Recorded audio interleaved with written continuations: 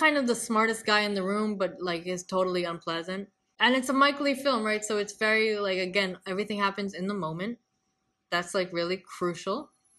Almost every scene has two people, and it's like IMDb describes it as like an odyssey, right? He like walks through the night, and he goes to all of these different spaces. Are they quite? Is that quite a heavy film? Because Mike Leigh's films can be very, very like. So this is when he was still young and had a sense of humor. Oh, okay. This is not Mr. Turner. Or no, as he got older, and he got very kind of like, oh.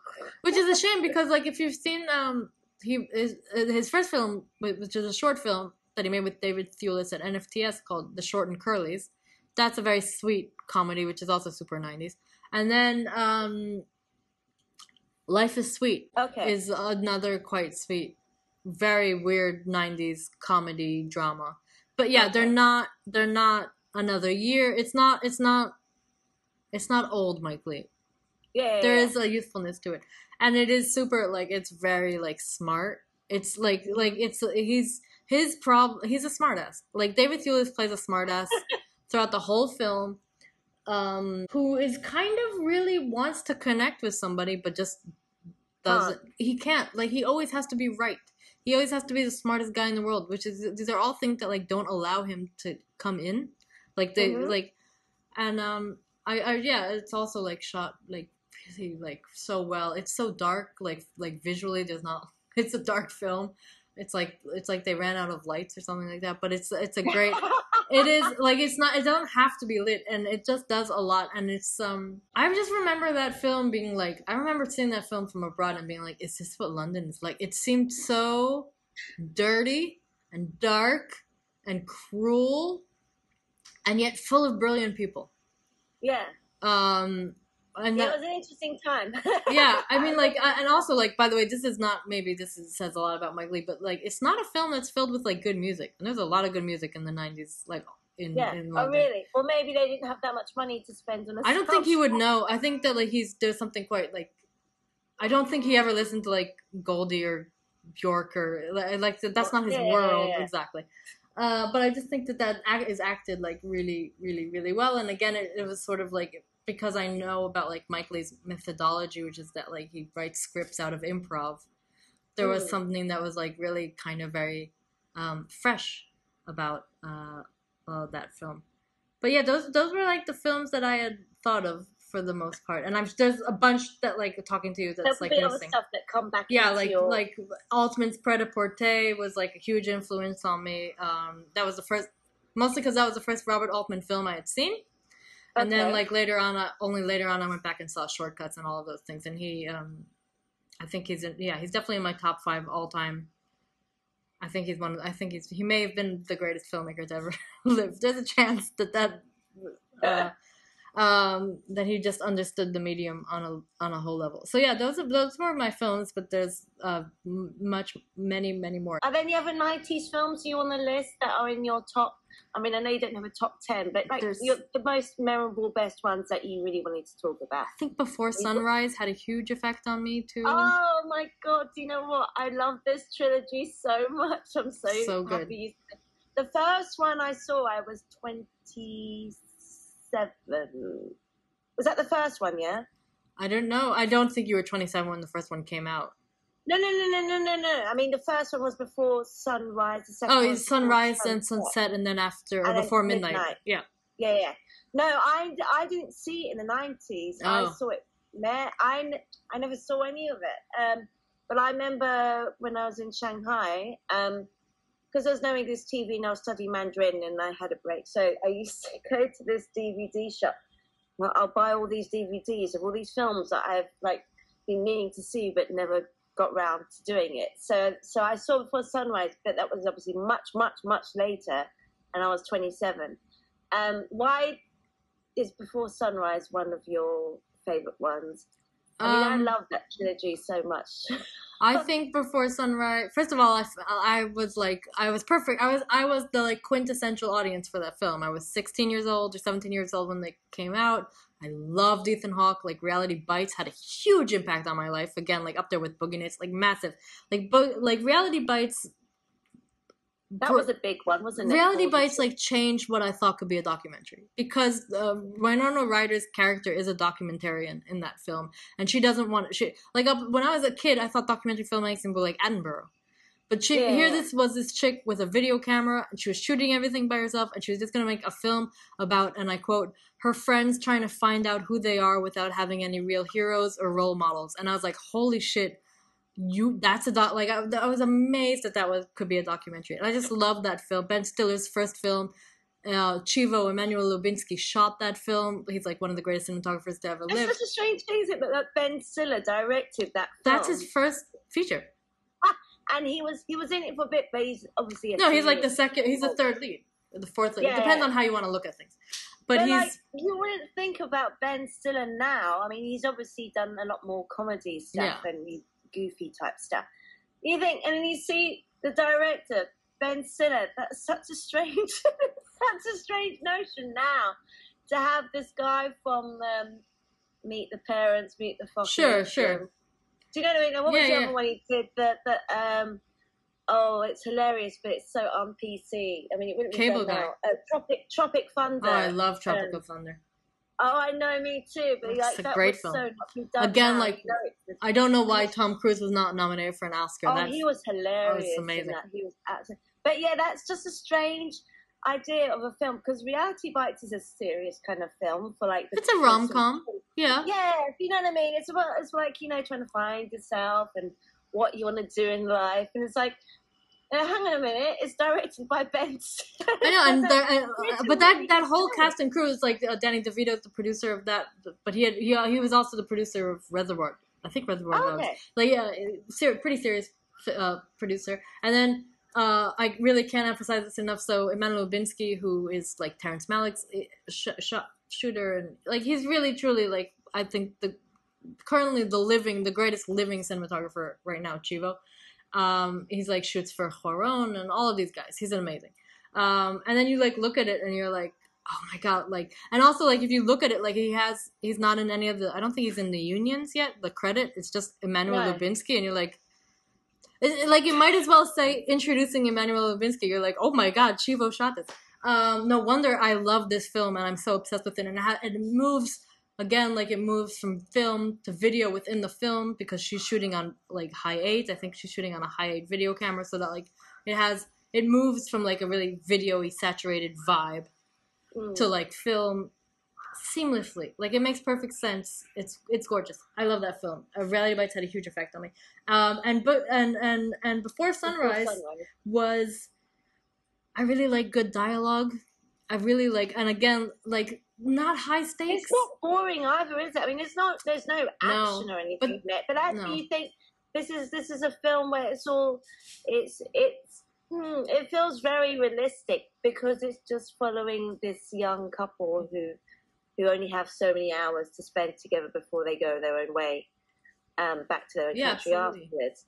And then nothing like spectacular happens. Well, they fall in love. That's pretty spectacular. What? No.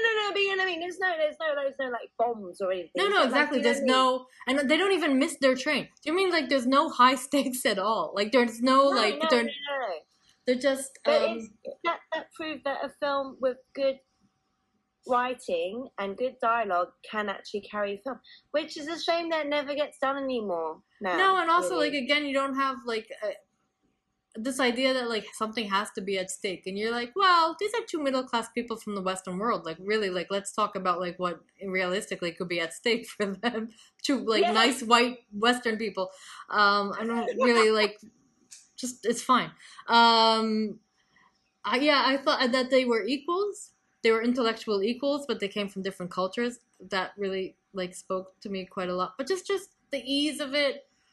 The flirtiness of it. And I remember like my boyfriend at the time, like all of his mates, like they didn't like that film, and I just thought, you cynical bastards, I feel so sad for you. Like what's not to love? I mean, like and they were like, oh, they just talk and you're like, yeah, that's life. What are you talking about? Exactly.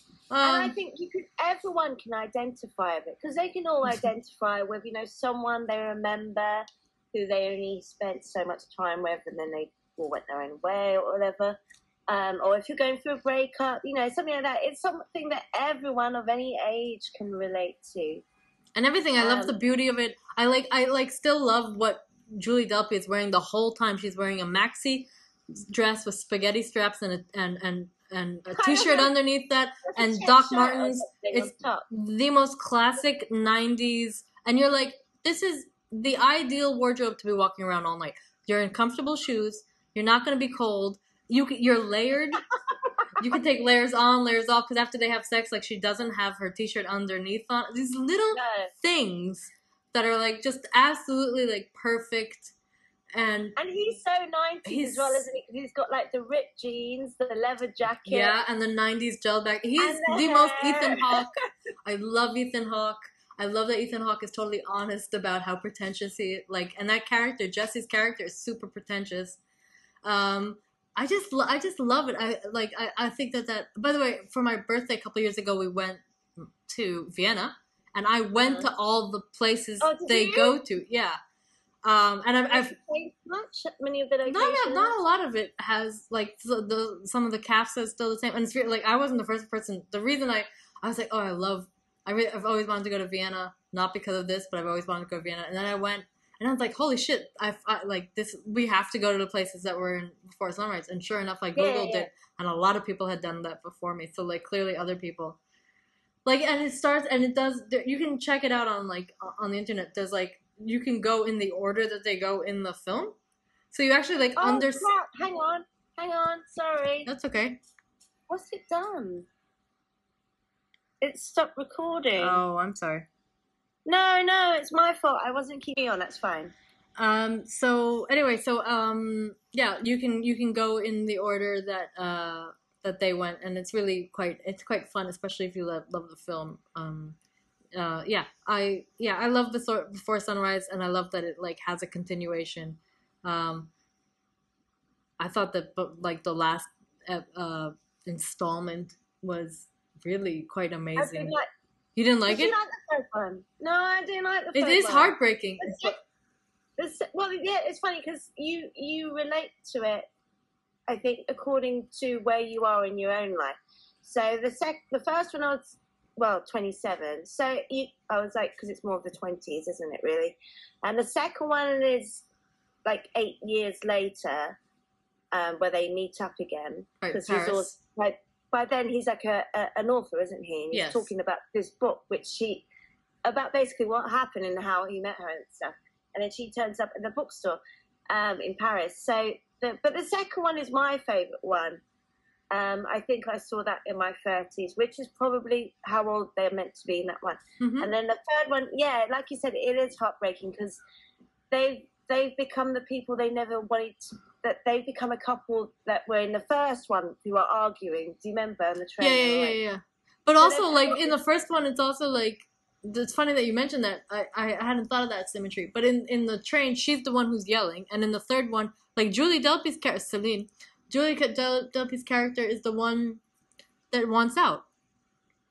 Yeah. And he doesn't. He's still, like, in love. He's really trying his hardest. And also, he knows who he married. Like, the end of that film where he, like, you know, she's like, I'm out. And then she goes, and then he, like, basically goes down and, like, reintroduces himself as though it were a first date. Oh, I love that. He knows who he married. Like, he married a very dramatic woman who has very high expectations in regards to, like, being passionate. I don't know.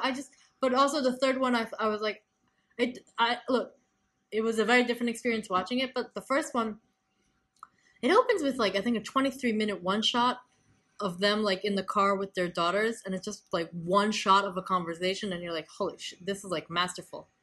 Like, because you're like, the amount of dialogue, this has got to be at least 30 pages of script in one shot. Yeah. Jesus Christ. Because he just drops his son off, doesn't he? Yeah, he drops off, and they have their twin daughters in the back. Yeah, and it goes between English and French. Clearly by then you realise that actually, after the second one, that they've obviously Well, he doesn't go back after the second one, but which is I know. I don't know. Do you think at some point he must have gone back? Surely? Well, he got divorced, so he must have gone back. But I love the way the second one ended. But yeah, he misses his plane.